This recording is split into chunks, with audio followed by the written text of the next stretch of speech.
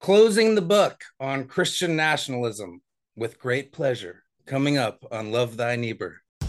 You're listening to the Love Thy Neighbor podcast, your home for discussion and analysis of the theology, ethics, and political philosophy of Reinhold Niebuhr.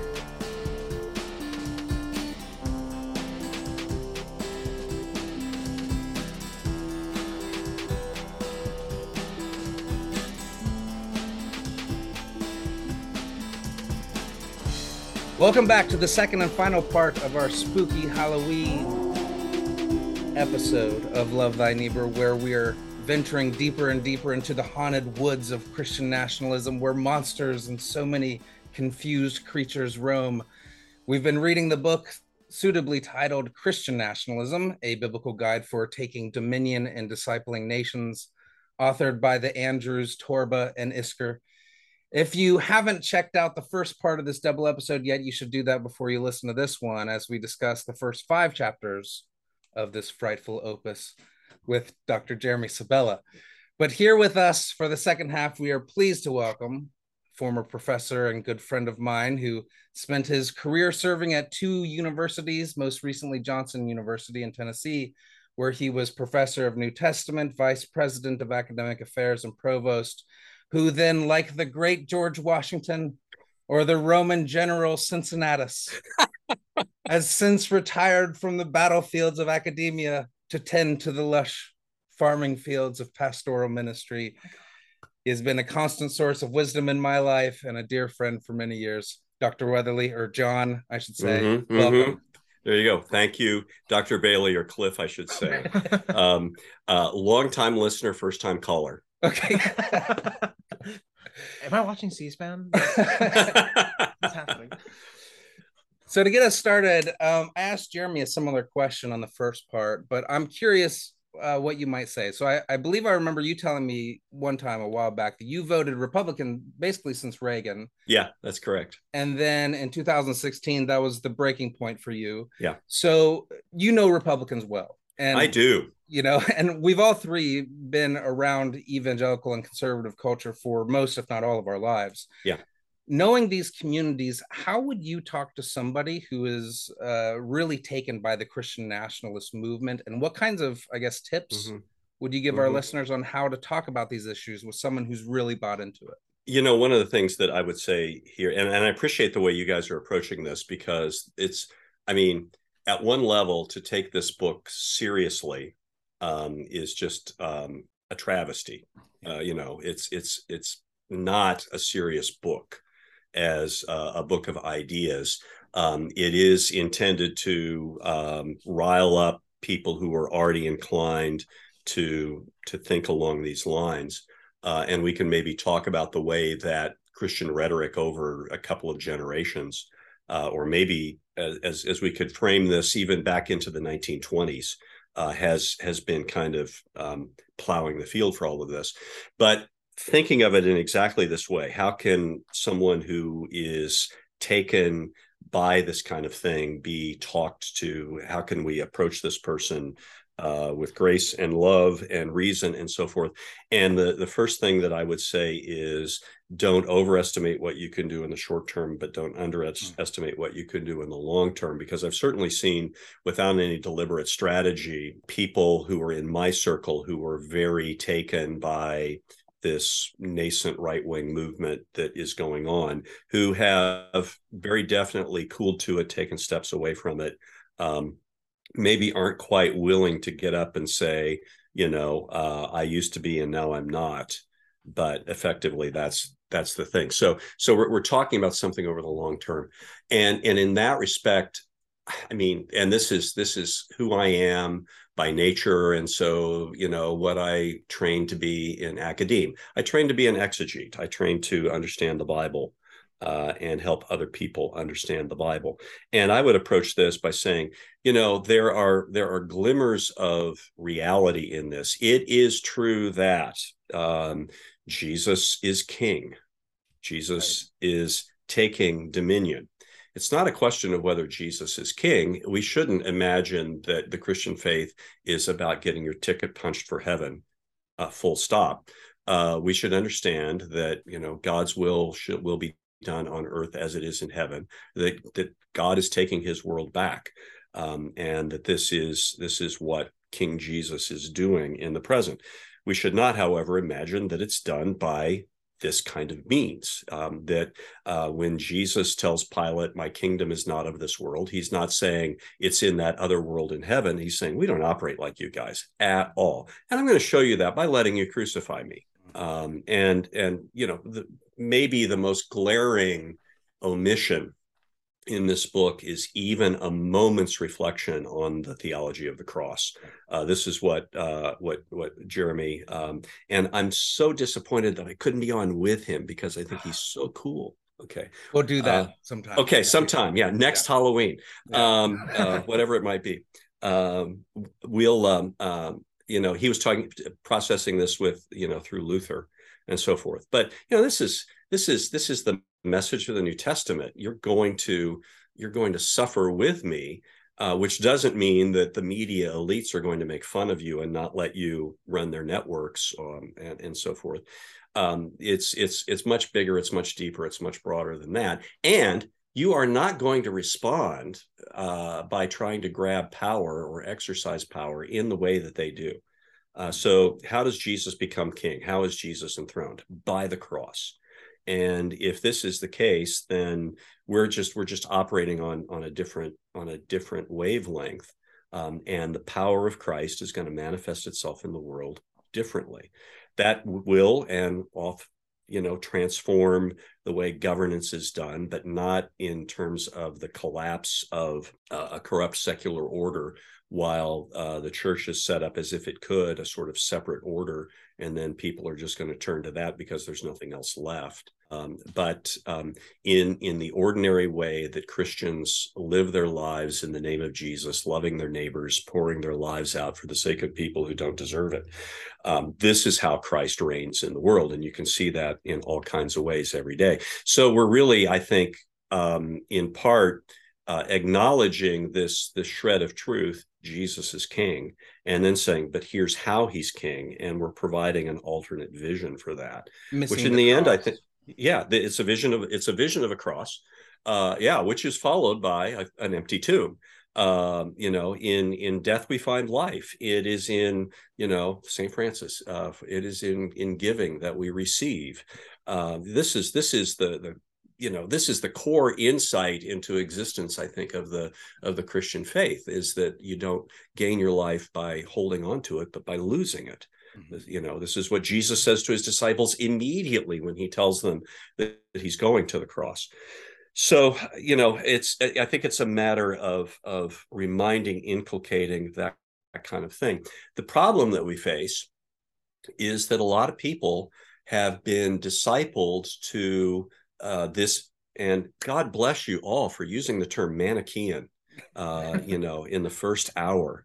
I discovered that way of describing this kind of thing about 15 years ago, and I try to limit myself to only 5 uses a day since then, because it's just so true of political rhetoric, of religious rhetoric, and so forth. But so many people are discipled to this Manichaean understanding of the world, that says the world is so corrupt that I have to completely separate myself from it.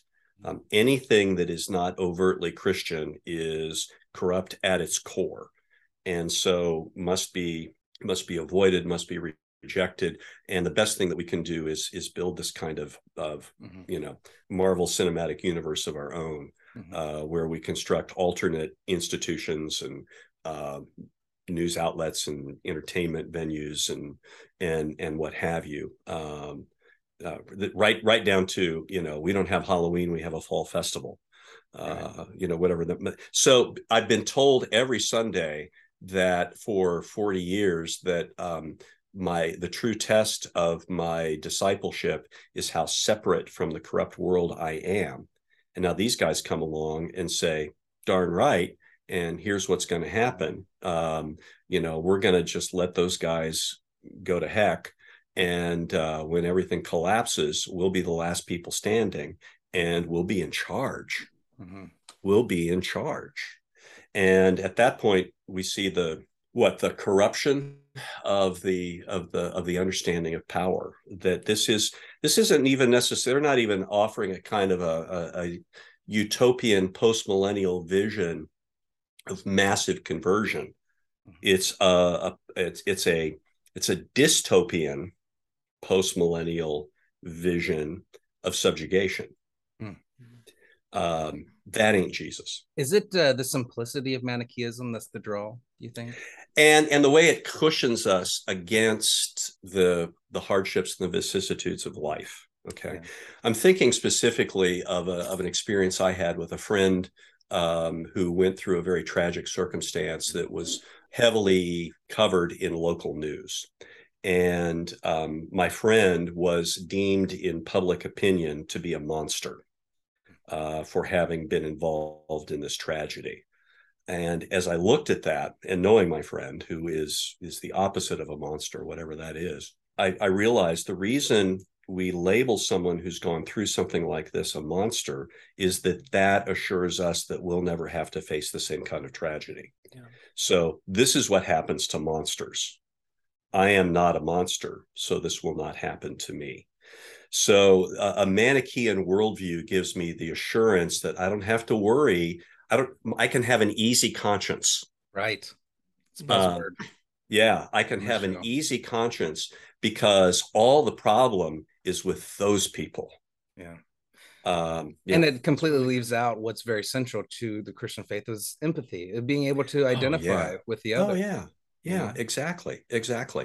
Yeah, this Sunday, I preached on the story of the widow who's of Nain in Luke chapter 7, whose son Jesus raises from the dead, and Luke says Jesus had compassion on her and told her, "Do not weep," and the word that's used there, which is applied a number of times in the Synoptic Gospels to Jesus, is a word that is the idea of a deep human feeling of identification and suffering with those who suffer. And this is exactly it. So yeah, but I don't like to suffer. I don't like to contemplate my own mortality. I don't like to contemplate my finitude. I don't like to contemplate my fallibility. I'd like to be seldom wrong, never in doubt.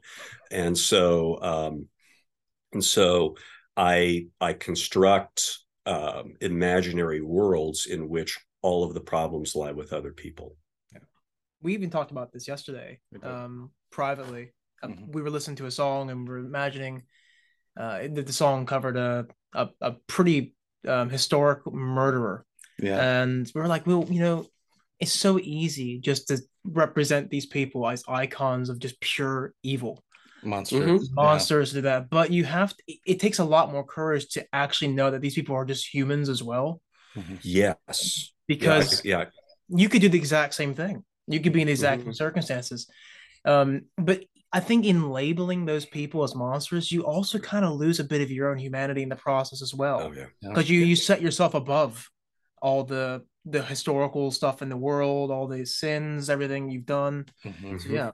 Great point. No, I think that's exactly right. The way we throw around the word felon or convict right illegal. Now. Illegal. Oh, yeah. Oh, yeah. I mean, I remember Timothy McVeigh was the Oklahoma City bomber. And when they came to the sentencing phase of his trial, the defense showed home movies of him growing up. And I remember just seeing clips of that and realizing, yeah, he's just like me. He grew up in this country in just an ordinary home, had an ordinary life, and of course that was their strategy. It didn't work. He was sentenced to death. But to see him as a fellow human being, and that is really disturbing. In a different vein, I remember when Jeffrey Dahmer was killed in prison, and a student came to me and said, "I have a real problem with this because I heard this guy became a Christian, and the idea that I might spend eternity with this guy is just loathsome to me." And I'm not here to judge the validity or the non-validity of Dahmer's conversion. I have no reason to question it, and so I've got to say, yeah, he's a brother. And what does that mean? Yeah. Who am I? I want to get to a pretty central problem that I would find in this book. Comes in chapter 6. Mm-hmm. He's going on. He actually shares a quote from David Chilton, and he's talking. He's describing the spiritual man. This false view is what he's calling it, of a spiritual man. And he says the spiritual man has the one main duty in life, and this is the spiritual man he's critiquing, is to get stepped on for Jesus. The spiritual man, the spiritual man in this view is a wimp, a loser, but at least he's a good loser. And then it goes on to critique that and say that, what a good spiritual man is someone who doesn't get stepped on. I want to know what kind of comment you have for this. This is blasphemy. This is Antichrist. Any questions? I think we should just read 1 Corinthians 2, where Paul asks the questions to all those Corinthians grumbling over power. Yeah. That the power of God is displayed through Christ crucified. Mm-hmm. Doesn't say anything about resurrection. Just says crucified. Yeah. There's God's power for you. Yeah. Yeah. I mean, this is just the complete importation of garden variety, don't know Jesus values into the idea of dominion, and then mixed in with another message that Christians have been given ad nauseum over the last 2 generations, which is that the Bible says men must be prototypically masculine and women must be prototypically feminine. I can't name a verse of the Bible that is making that point. Right. And I've read it more than once. This is something I found with Christian college students, was just kind of a second order good news for them when you said, the Bible really doesn't tell men to act like men or women to act like women. And it's like, whoa, especially for women, I found, many of whom had just been told you're just not the right kind of person. Or maybe they were more ready to admit it. But yeah, that whole business about there's some he riffs on, you're going to lift weights and have kids and I don't know, smash beer cans against your forehead. I have no idea what all is involved in that. Go ahead. Sorry, I didn't mean to interrupt you, Dr. Weatherly, but what would you say? This might be an overly simplistic question. So just imagine you're saying this to somebody who's like a big proponent of this book, or even Andrews Torba and Isker here, and they say, well, the Bible says God made them man and female. Yeah. And that's their rejoinder. What would you say to someone like that? That's true. But it doesn't say, and men must act this way. Yeah. And women must act this way. Who's I'll just randomly pick 2 people out of Christian history. Who's the better Christian man, Martin Luther or Francis of Assisi? Yeah. I'll give props to both of them if we can leave out Luther's anti-Semitic writings, right? There are gendered behaviors are not the essence of the gospel. But again, one of the things that evangelical Christianity has done is abandon its evangelicalness in favor of a message of social order, which has to do with mostly with the ethics of sex and the ethics of life, and the ethics of life confined to abortion, more specifically, as we all know.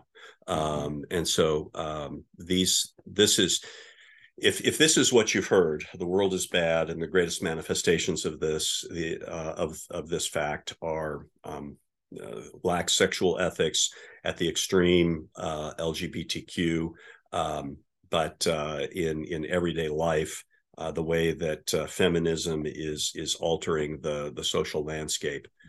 And the other extreme is that we kill our own offspring. Those are the great evils of our time. It's very easy to make the move then to saying, so the greatest thing that God can do is legally stop those evils. Chapter 7, which is called "Time for Lukewarm Christianity to be over." The time for lukewarm Christianity is over.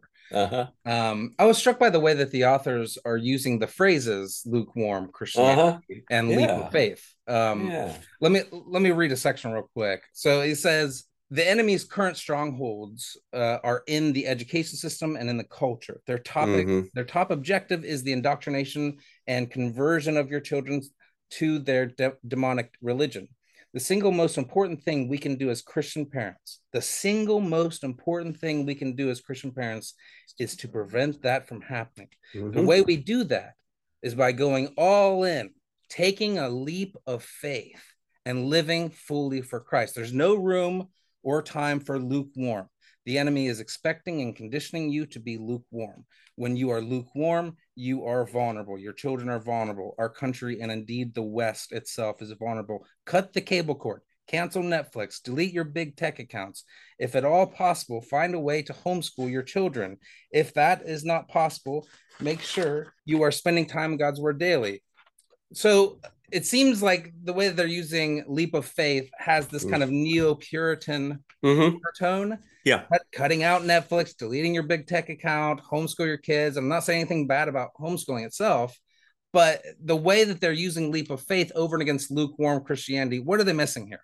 Well, yeah, and again, let's say they're missing a theology of the cross and an understanding of evil as something that we all participate in versus the idea that evil is something that's external to us, and if we can separate ourselves from it, then by that means we overcome it.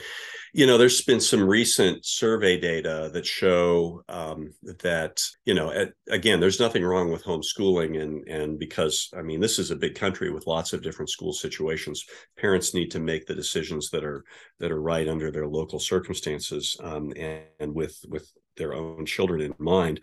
But choosing homeschooling because we're afraid of secular influence, I think, is a very overblown concern. I can say, after all the decades that I was involved in Christian higher education, that my best students, almost without exception, were public school students. Best not just in terms of academics, but in terms of the depth and the resilience of their faith. But on top of that, we've got survey data now that show there's a statistically significant higher incidence of faith in young adulthood among people who are raised in Christian homes and go to public schools as compared to those who go to private Christian schools or are homeschooled. And I think there's a lot of reasons for that.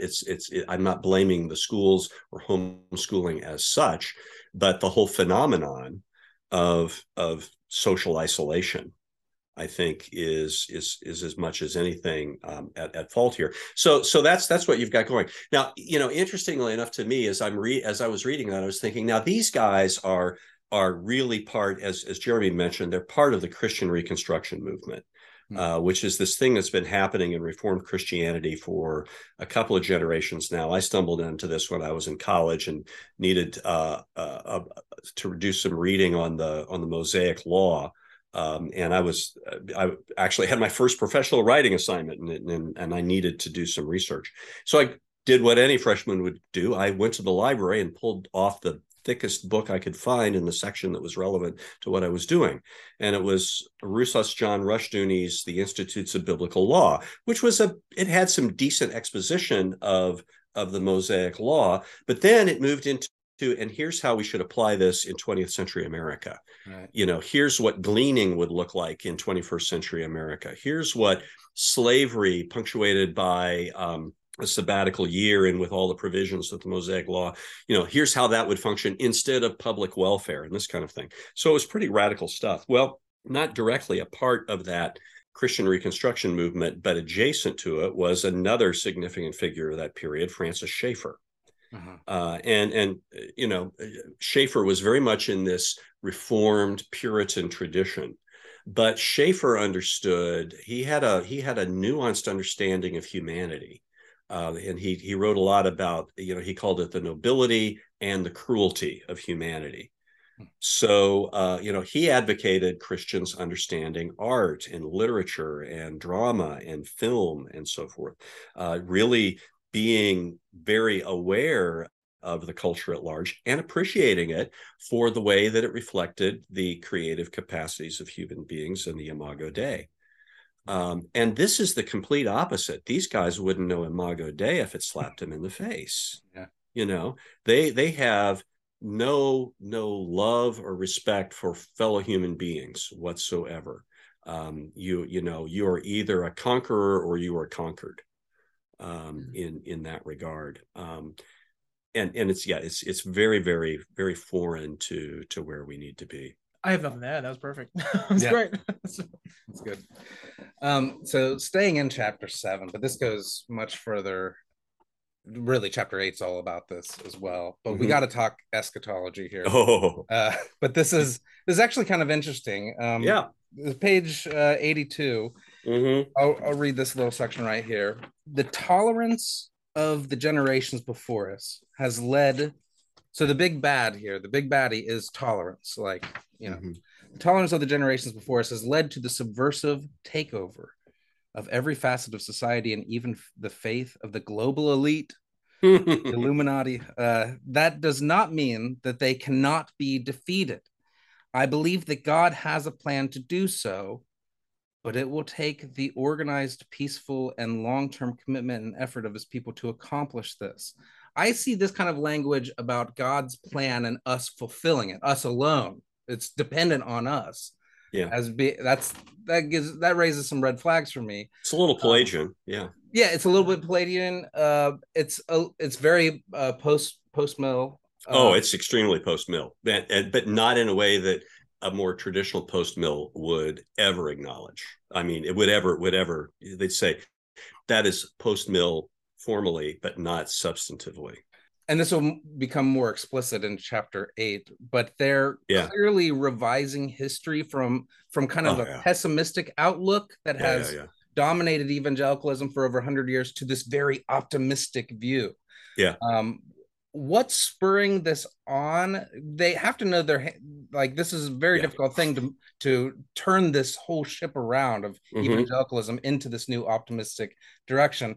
And I guess this would be a good time to talk about what new mistakes are they going to make by trying to correct the old mistakes, of premillennialism. Yeah. Well, I think, first of all, this is where we kind of realize this is, this book or pamphlet, maybe we should call it that. And I say that not as a statement of its length, because it, as anyone's observed who's picked up this book. And by the way, I was gratified to see that even though initially this book broke some of the bestseller lists, it's now like 33,000 and something on Amazon's bestseller list. So yay. That's good. Discerning public. Yeah. But it's a pamphlet in the sense that it's ephemeral. This is a call to the moment. I mean, what's the historically great pamphlet or pamphlets of American history? It's Thomas Paine's, The Crisis. Well, this doesn't deserve to be mentioned, in the same lifetime. But it's intended for this moment. And it is, in this respect, it is a very intra-evangelical call. And really what they're recognizing here is that evangelicalism is dominated by dispensational premillennialism, left behind, et cetera. I think they even maybe mentioned that explicitly. And these guys belong to this very rarefied Reformed tradition that wants nothing to do with that. Reformed theology, Calvinistic theology, if you will, has traditionally been very inclined towards postmillennialism, the idea that through the age of the church, that the gospel becomes ascendant and God is triumphant, in part because I think it mitigates the problems of election, that it seems like God isn't electing very many people. But if you allow for this future, glorious development, then kind of the balance is turned. But this is always understood to operate through the classic expression of American postmillennialism is in a hymn text, not with swords loud clashing or roll of stirring drums, with deeds of love and mercy the heavenly kingdom comes. So it is Christians being Christians that's going to change the world. That's salt and light. And of course they've just transformed this and picking up the lukewarm language along with that. But I think they're also hoping to capitalize on the general discouragement and disappointment that people have with their dispensational eschatology, that they keep getting told that the end is coming and it never does. What's the latest What's the Antichrist du jour? What's the latest thing that indicates the temple is going to be rebuilt in Jerusalem, whatever it might be? How does this keep going on? And whereas dispensationalism doesn't give you anything to do, this gives you something to do. Mm-hmm. So I think there's a lever in that. Since they're misappropriating lukewarm, I'll misappropriate something else. But I'll say this for you: you hate the Nicolaitans the way I do. Okay, I'm glad you reject the dispensationalists. I just wish you'd do it with the gospel instead of your own agenda here. Yeah. Just let me just jump in here and ask a question. Just go with me. I have no idea what I'm asking. What differs here from the optimism of like progress that Niebuhr is really critical of? Mm-hmm. Is this again? I think the reason why the question is so hard to formulate is because Christian nationalism is so dispersed. There's not it does not unify. So people do believe different things. But is this really weird view that we participate and somehow control providence? Just think of Kat Kerr. Kat Kerr goes out in Florida with her staff. She always just carries around this big stick. Wait, who's Kat Kerr? She's like this prophetess. Okay. Who goes out and like is commanding the winds from the hurricane to blow away in the other direction, which would probably blow away back to Cuba and kill everybody over there. But like, who cares, right? And then you have people who, what's his name? The guy who blew COVID away. Yeah. Oh, him. Yeah, that was. So what is it? Because for me, when I see those things, it seems like when we're demonizing like things like COVID, we actually, and underlying the implication is we do have a really strong belief and optimism in our own achievements. Like we should be able to control this stuff. But by appealing to God in those cases, are we admitting that these things are outside of our control? In the same facet, what is going on here? I don't know. Do you guys see what I'm going for here? Yeah. And a couple of things come to mind to respond. One is, there are people who have better definitions of these things than I do. When you're trained as an exegete, you're working you get about 5% of what all the other religious scholars get and try to blend it together into something that's convincing. But if we were to define magic as the attempt to manipulate unseen spiritual powers for one's own benefit, we have a lot of Christians who believe in magic. In that sense, who believe that Christianity is just the right form of magic. So if I pray the right way, I mean, this is the prosperity gospel in one way, but it's done in other ways too. If I pray the right way, God will give me what I want. If I am masculine enough, I will have a great marriage. And if my wife is feminine enough, and it's probably her fault, so forth and so on. So I think, and again, it's because trusting God is hard. And admitting you're weak is hard. And no one wants to do that. So I don't want to be vulnerable. I don't want to be weak. I don't want to be needy. I want a gospel that puts me back in charge, even if nominally I'm bowing to King Jesus. I'm bowing to King Jesus, but really he's just up there in heaven telling me to vote Republican and cut the cable. And ironically, then in this optimism, it's a dystopian optimism. Yeah, that's the weirdest thing. Because I'm waiting for general social collapse and to be the last man standing. Yeah. So that's how we could differentiate it from something like early 20th century communism. Communism really thought that it was ushering in a utopia. Well, I guess through the conflict. I guess they would still see there's a conflict there. Is it Marxian? Do they have kind of a Marxian eschatology? Like through this conflict with secularism, they're going to end up. Didn't we hear that in the previous hour? I think maybe. Yeah, actually, Jeremy did bring that up. I think. Okay, we're done. They're Marxists. We've labeled them. Game over. Game over. So this is the point. They're calling us Marxists because they don't want to admit that they're the true Marxists. Yep, that's right. As Karl Marx himself said, it takes one to know one. So then Oh, God, that's great. let's imagine with me, okay, this conversation we're having. I outlined this in the last hour with Jeremy, sitting down, having coffee, talking about this with somebody. Yeah. And they're really buying into this form of Christian nationalism, very optimistic. How would we, and this is a very Niebuhrian type of question, how do we differentiate hope from optimism? Well, I think first of all, and I don't know how Niebuhr would do it, because as I like to say, I am Niebuhr's biggest fan who doesn't read any Niebuhr because I don't have time. At least you're honest. Niebuhr is entirely mediated to me through other things like Arthur Schlesinger and Dr. Clifton Bailey. So I don't know. But if someone were to say to me, hey, Weatherly, you're supposed to be a New Testament scholar. How is hope different from optimism? I'd say the world sucks. It's God who we hope in.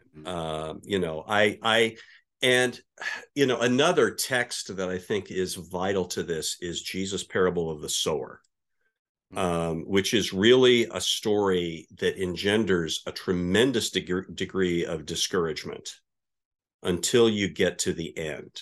Okay. The sower sows his seed, and he seems to be a really cruddy sower because most of it falls on bad soil.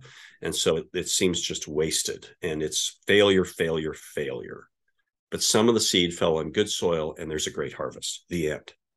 Okay. So this is a little bit like N.T. Wright saying, when he looks at the end of 1 Corinthians 15, be steadfast, immovable, knowing that your labor is not in vain. He says, we are building for the kingdom of God. We don't know how, but the things that we are doing, following Jesus and in the name of Jesus in the present, are somehow building for the eternal kingdom of God that Christ establishes at his return. Yeah. So I have a hopeful view of the future, not because I think that the world is going to get better. I'm myself not a postmillennialist, except insofar as amillennialism is a variation on postmillennialism. I think Christ reigns, in the already, but also in the not yet, and it is Christ who will establish the not yet. So I'm living hopefully because my hope is in Christ. My hope is in the divine and in divine action, divine intervention. But I understand that God is present with me now through the Spirit, and the Spirit empowers me in ways that are somehow building towards that. And I'm even experiencing that in the love and grace that I experience in fellowship with other people through the acts of love that they perform for me and that I perform for others and so forth. I am experiencing something of what the eternal reign of God is like. And so I am hopeful because I'm focused on the final action of God, but understanding how that is already affecting and transforming the present in a lasting, abiding way. But I'm not optimistic in the way that I think, people are going to wise up and start voting better, for example. I wonder this might be totally unanswerable question, but we've been living with kind of a very pessimistic premillennialism, and it's done it's had done some damage, I think, on my wife, not least of all. She has a kind of PTSD growing up, always if the clouds look a certain way, she gets scared. But that's true. But if let's just say hypothetically we're at a crossroads where this book takes off and people really start buying into a post-millennial or very optimistic view of the future of Christianity. What's more dangerous, I wonder? Is it the pessimism of kind of what we've seen, or is it Christians who actually think they can, take control of this thing? I mean, yeah, and I think you just named it. I think what's dangerous here is not the formally post-millenarian outlook. It's the understanding of power. Yeah, it's how the kingdom comes. A classic post-mill person is going to say the kingdom comes through the action of God in the present age through his people in the conversion of the nations. And oh, by the way, that doesn't mean modern nation states, as it was stated earlier. The nations is simply, everything that is at Israel. And by the way, Israel is among the nations in that formulation as well. But it's not. It doesn't come by that means. It comes by people in the name of Jesus. Yeah. Propagating the gospel, conversion, people through the power of the Spirit, living by God's love and grace and generosity more and more, so that our inhumanity to one another is deeply mitigated. Ironically enough, a kind of Christian anarchy, I think, would be a more consistent post-millennial vision of the future than this kind of Christian autocracy that they're describing. A world in which a few Christians are telling people how to behave sexually does not strike me as the reign of Christ. Right. And that's pretty much all these guys have got. But yeah, it's this means we take over political power in a fundamentally adversarial relationship with everybody else. That's fundamental to the argument is that we know better than you. Yeah, that's right. That's the first part of the book. That if you love your neighbor, you will not allow them to be, confronted by foreigners or foreign ideologies. Right. Yeah. Now this is something I hear a lot from this kind of radical right-wing reformed movement. Love means blasting people, because if you don't blast them, they won't listen. This is love without a golden rule. Yeah. This is hyper paternalistic love. Yeah. So it's autocratic love. I'm doing this because I love you. Man, that is just the worst. Yeah, so, I think but it just brings me back to Paul. Mm-hmm.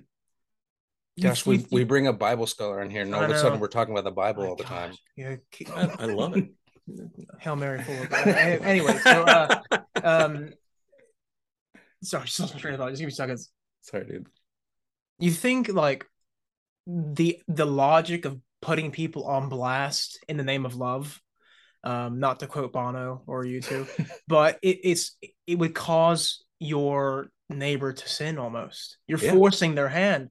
And Paul is it Corinthians where he says that don't eat meat sacrificed to idols in front of your Jewish brothers and sisters because you'll cause them to sin? Mm-hmm. Like, where is the compassion and the forcing of a hand? That's a good point.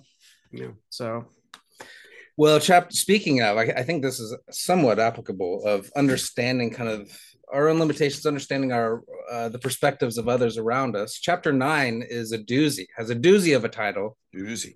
If your pastor did not celebrate Roe being overturned, it is time to find a new church. Yeah. I think it is time because you didn't celebrate. I didn't. In fact, we pulled up, somebody put a sign out in front of our church, a pro-life sign, and we happened to have a council meeting that night. I was like, do we need to pull that up? And they're like, yeah, we need to pull that up. So what thoughts just on the title? I mean, the title, now the reason that they give for pastors kind of not taking a victory lap, Sunday mornings is basically they're saying that they're afraid of being political in church. Is this the real reason, or is this maybe a straw man? That's a straw man. There are a couple of historical straw men in this. One is to say that dispensationalism created all the pessimism. I think you can blame World War I. Another was to say the second great awakening was what privatized Christianity. I don't think that's the case so much as it was the reaction to the social gospel movement. The second great awakening led to all kinds of social action, like prohibition eventually, and things of that nature. The temperance movement is closely connected there. But I definitely think this is a straw man. I was actually involved in a conversation like this. I'm part of a social media private page for pastors that's pretty active. We've got a few hundred members I think you may be on it, Cliff, though you're not there very much. I'm not active. Yeah. Yeah. Well, that's fine. Most people aren't. And some who are shouldn't be. But you know, when the reversal of Roe came down, there were some guys who said, I know some of you aren't going to celebrate this at your church. And it was with a kind of a sneering tone that you don't care about this as much as I do, but we're going to celebrate this at mine. And, you know, several of the guys said, I'm happy, but I don't think, you know, we want to celebrate this in this way because different people are processing this in different ways. I mean, every pastor in America needs to understand that a significant number of the women in your congregation have had an abortion, whether you know it or not, and you don't know it. I mean, that's just inevitable. Some of the biggest heroes in my life are friends of mine who, you know, gave testimony at church about the fact that they had had an abortion when no one knew this. And, you know, and did that so that other women could talk about it privately and, you know, experience God's grace in the middle of that. So there are a lot of reasons. There are good reasons to be a good winner, if you will, you know. And of course, I've been pointing out for years, as many have, that the rate of abortion has been in decline since the late 1970s.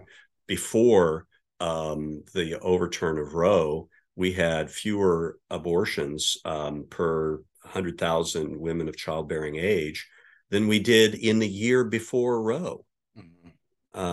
So abortion has been in decline for reasons other than legal. Yeah. And it will not decline. I'm sure it will decline for legal reasons, but it'll decline better if we do other things. There's no question about that. So, you know, I wasn't in a pastoral position when that came down. If I had been, and if we'd been discussing what we were going to do, I would have suggested let's pray and ask God to direct us how we can provide better help to people who are pregnant and struggling. You know, that would be better than taking a victory lap. Now, what do I think these guys are doing? I'm cynical enough to say that any time that a pastor gets up and says, if your pastor did this, find another church, what he's saying is, you need to go to my church. Right. What? Yeah. In my notes, I have written down that now we're basically, you give like this criteria of when you should leave a church. You're basically just trying to homogenize, you know, you know, the church just around ideologies, and that's basically it.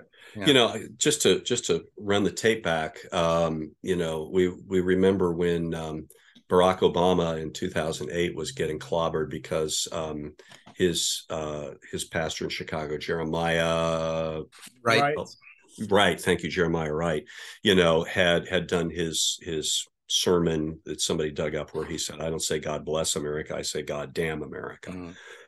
You know, how can he, you know, you can't vote for a guy who would go to a church like that. And I want to say, come on, people, members of churches aren't responsible for every idle word or less than idle word that their pastor utters. You know, if you leave every time the pastor says something you don't like, you will never go to church more than 1 week consecutively. Right. You know, it's just not going to happen.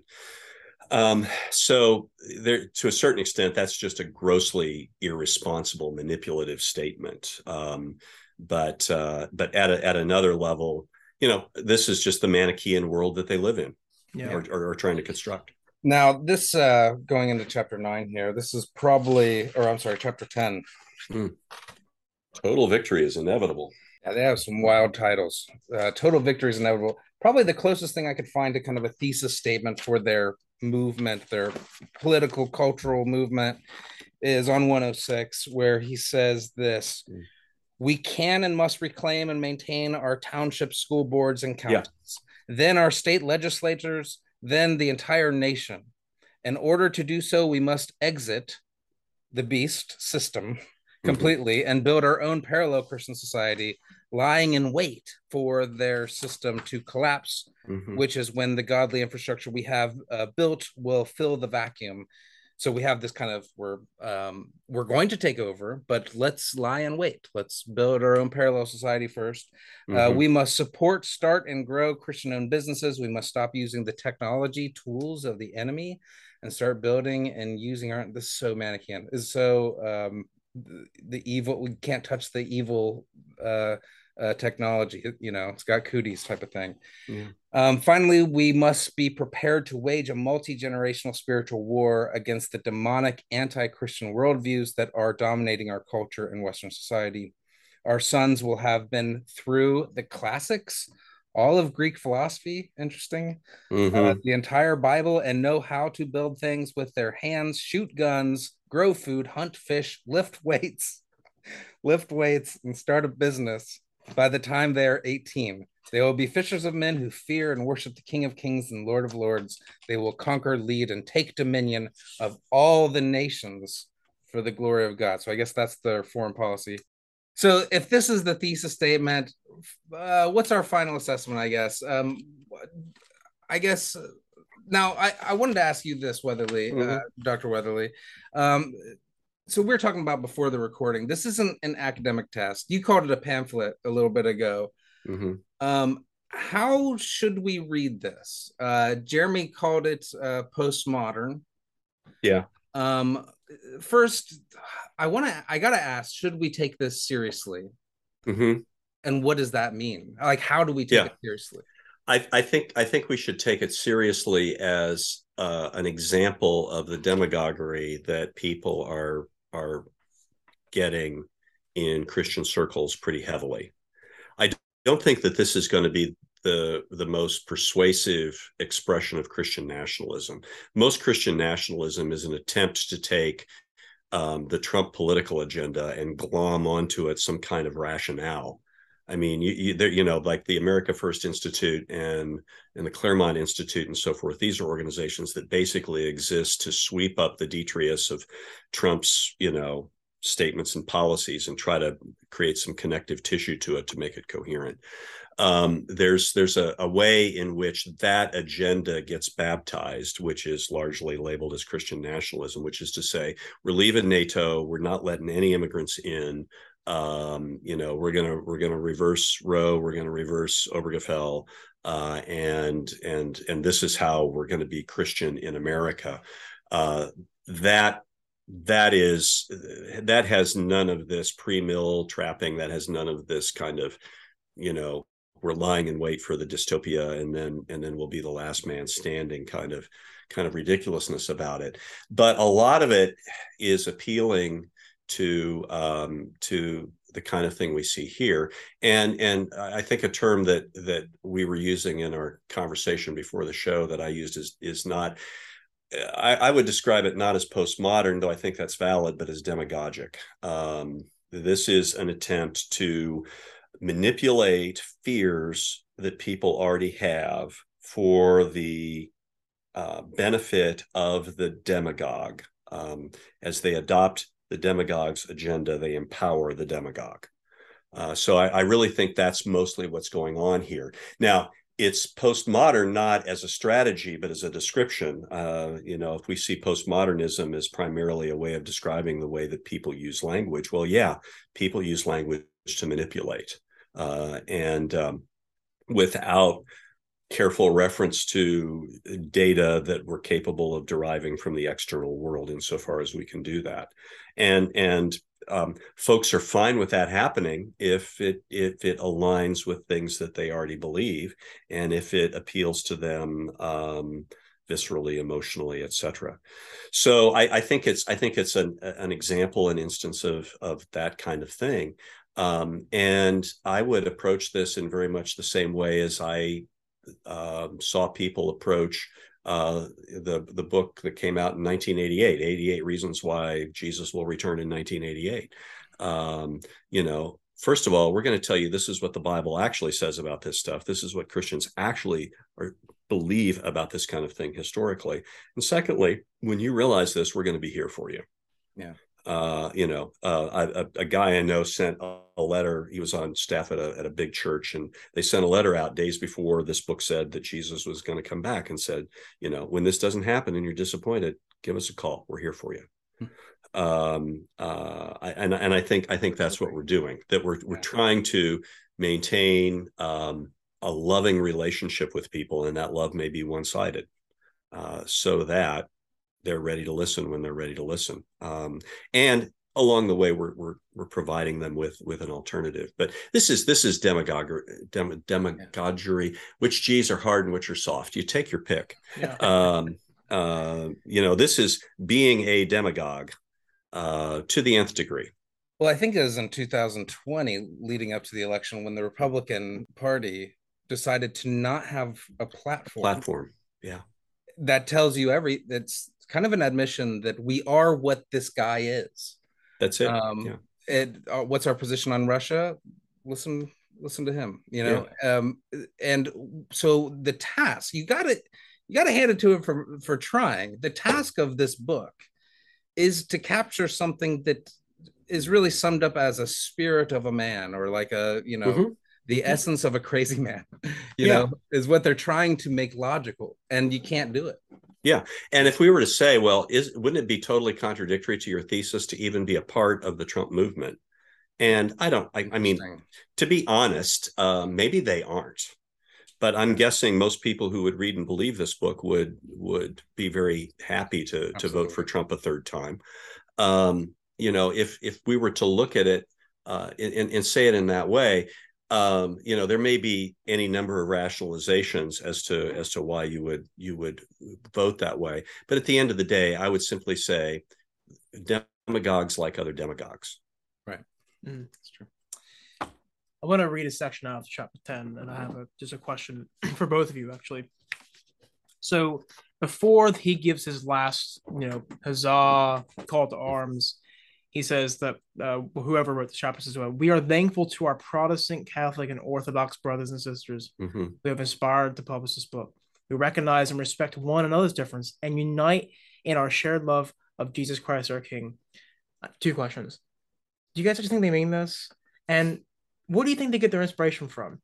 Do they get the inspiration from the New Testament, or do they get it from how they understand the 13 colonies functioned as separate countries working with each other? Is this from the epilogue where they go into the Christian nation stuff? Oh, okay. No, this is from chapter 10. Okay. Does that make sense? It seems does this come from, kind of their, because they do a lot of the appeal to history stuff. It seems like to me that they're appealing more to the historical fact that America, in their eyes, was a nation of countries of different Protestant religions, and they had to get along with each other in order to have this unifying thing. So are they appealing to other denominations based upon their being an American, or because they're being Christian? Heaven knows.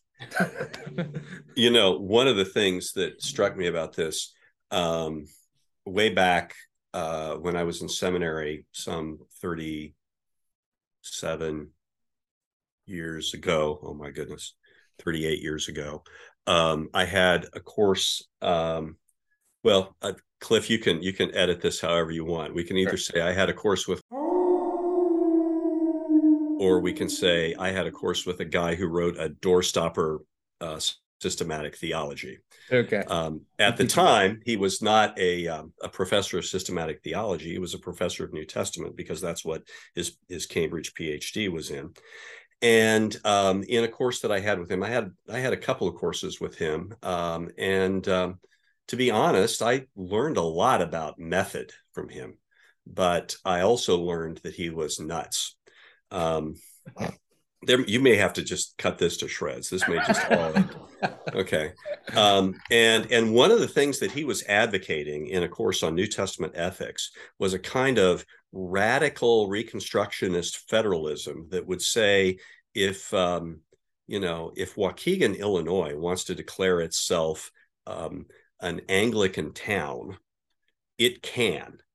And so, the schools can be Anglican, and all of the civic offices, can be, attendant with Anglican services, etc.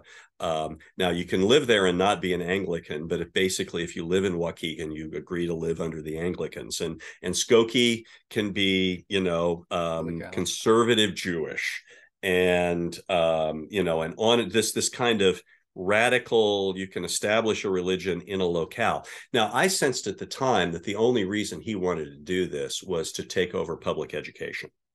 That the bottom line was the schools are secular and we want them to be religious. That was the main thing. There was no kind of larger agenda besides this. So it'd be very interesting to talk to somebody who was like a sociologist of religion, or an American scholar, historian of an American Christianity, to kind of identify that particular stream of Reconstructionism and see how it may have influenced the sort of localism that these guys are into. It's pretty clear, though, that their whole attempt once again to David Bartonize American history is just fundamentally false.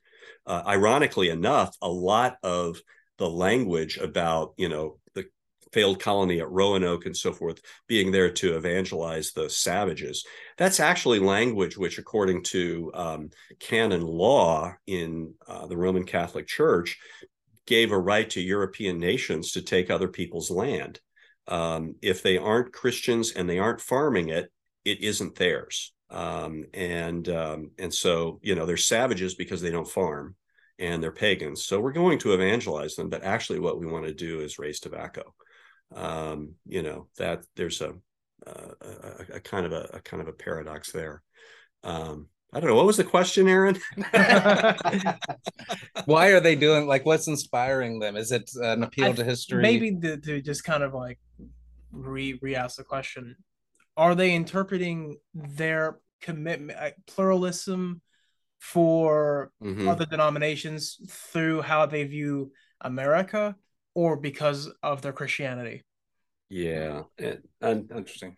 I don't know that you can separate the two. I think they've just got molded it together. Yeah. It's all glommed up, and this is, unfortunately, this has been the diet that a lot of people have had in their churches again for however many years, however far going back. Take him as far as you can, but Hauerwas does have a lot to say to this. And Resident Aliens, these are just Constantinian Christians to an extent, right? So Jeremy made the comment in the last hour that they don't even know their own texts.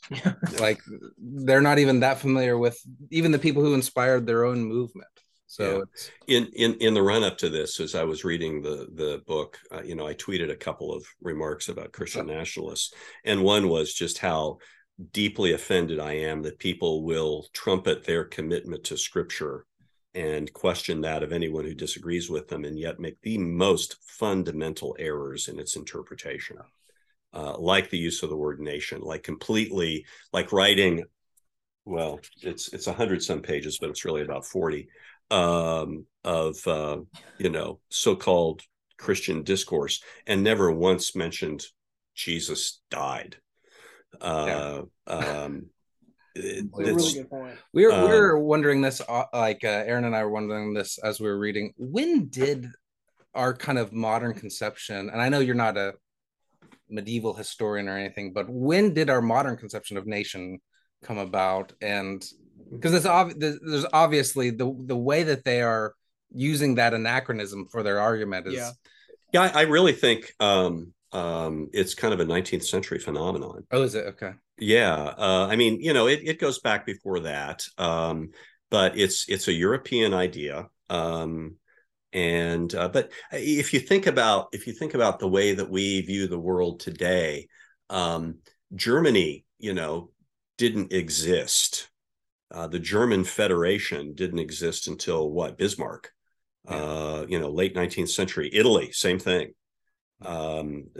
These were very fragmented peoples who had similar histories and shared dialects of a common language, but they hadn't had political unity since who knows when.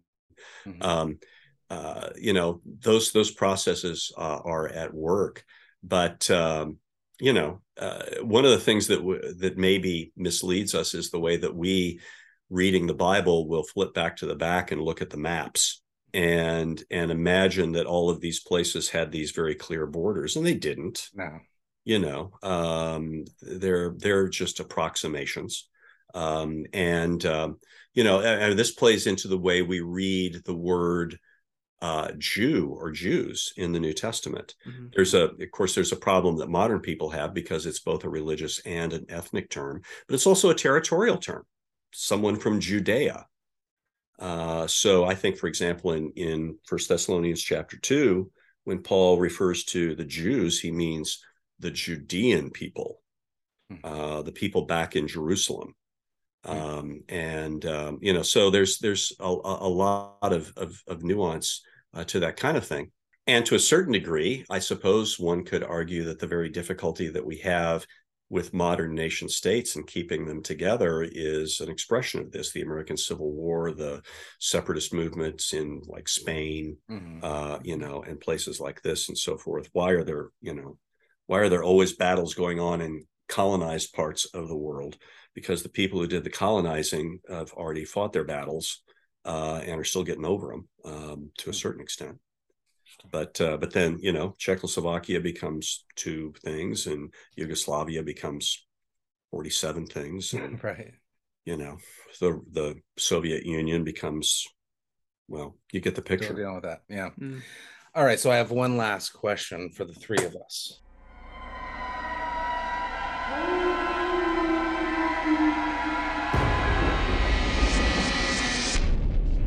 Cue spooky music.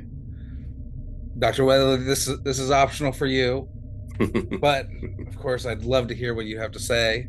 If you got something, this is part of our spooky series for the October interviews.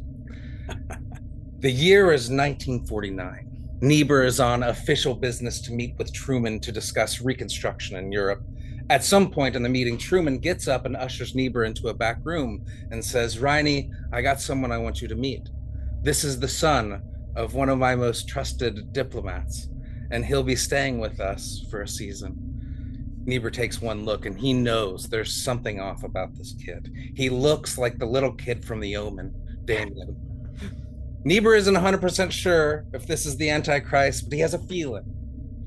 Now, misuses of Antichrist aside, Niebuhr very gentlemanly obliges and meets the young child, not letting anyone know his suspicions. Though at one point, while Truman's back is turned, the boy looked straight at Niebuhr, contorted his face, and made a stabbing motion toward his butler. Disturbed by this encounter, Niebuhr returns home and promptly tells Ursula his concern that he believes a U.S. diplomat's son, who is staying at the White House, is the Antichrist. Ursula says, "Okay, Riney, I believe you. But just to make sure, why don't you write out an essay outlining certain habits and traits of what you think evil incarnate is?" What does Niebuhr write down? So basically what I'm asking is, if Niebuhr were to write out the very worst traits of a human being that a human being could possibly possess, what would they look like? Do you want the first crack at this? I think an overflated ego and a big superiority complex. Okay. Yeah. I can see that. Do you have anybody in mind? Well, one name comes to mind. Several. Michael Flynn and Donald Trump, Steve Bannon, Alex Jones. You're just going to name that whole crew. Okay. I mean, there are other people as well who are not. So what does Niebuhr? What are the great sins to Niebuhr? Combined into a man. Yeah. Do you have any thoughts? Well, I mean, it's hubris, right? It's believing that you can exercise power nobly. Yes, that's a fantastic answer.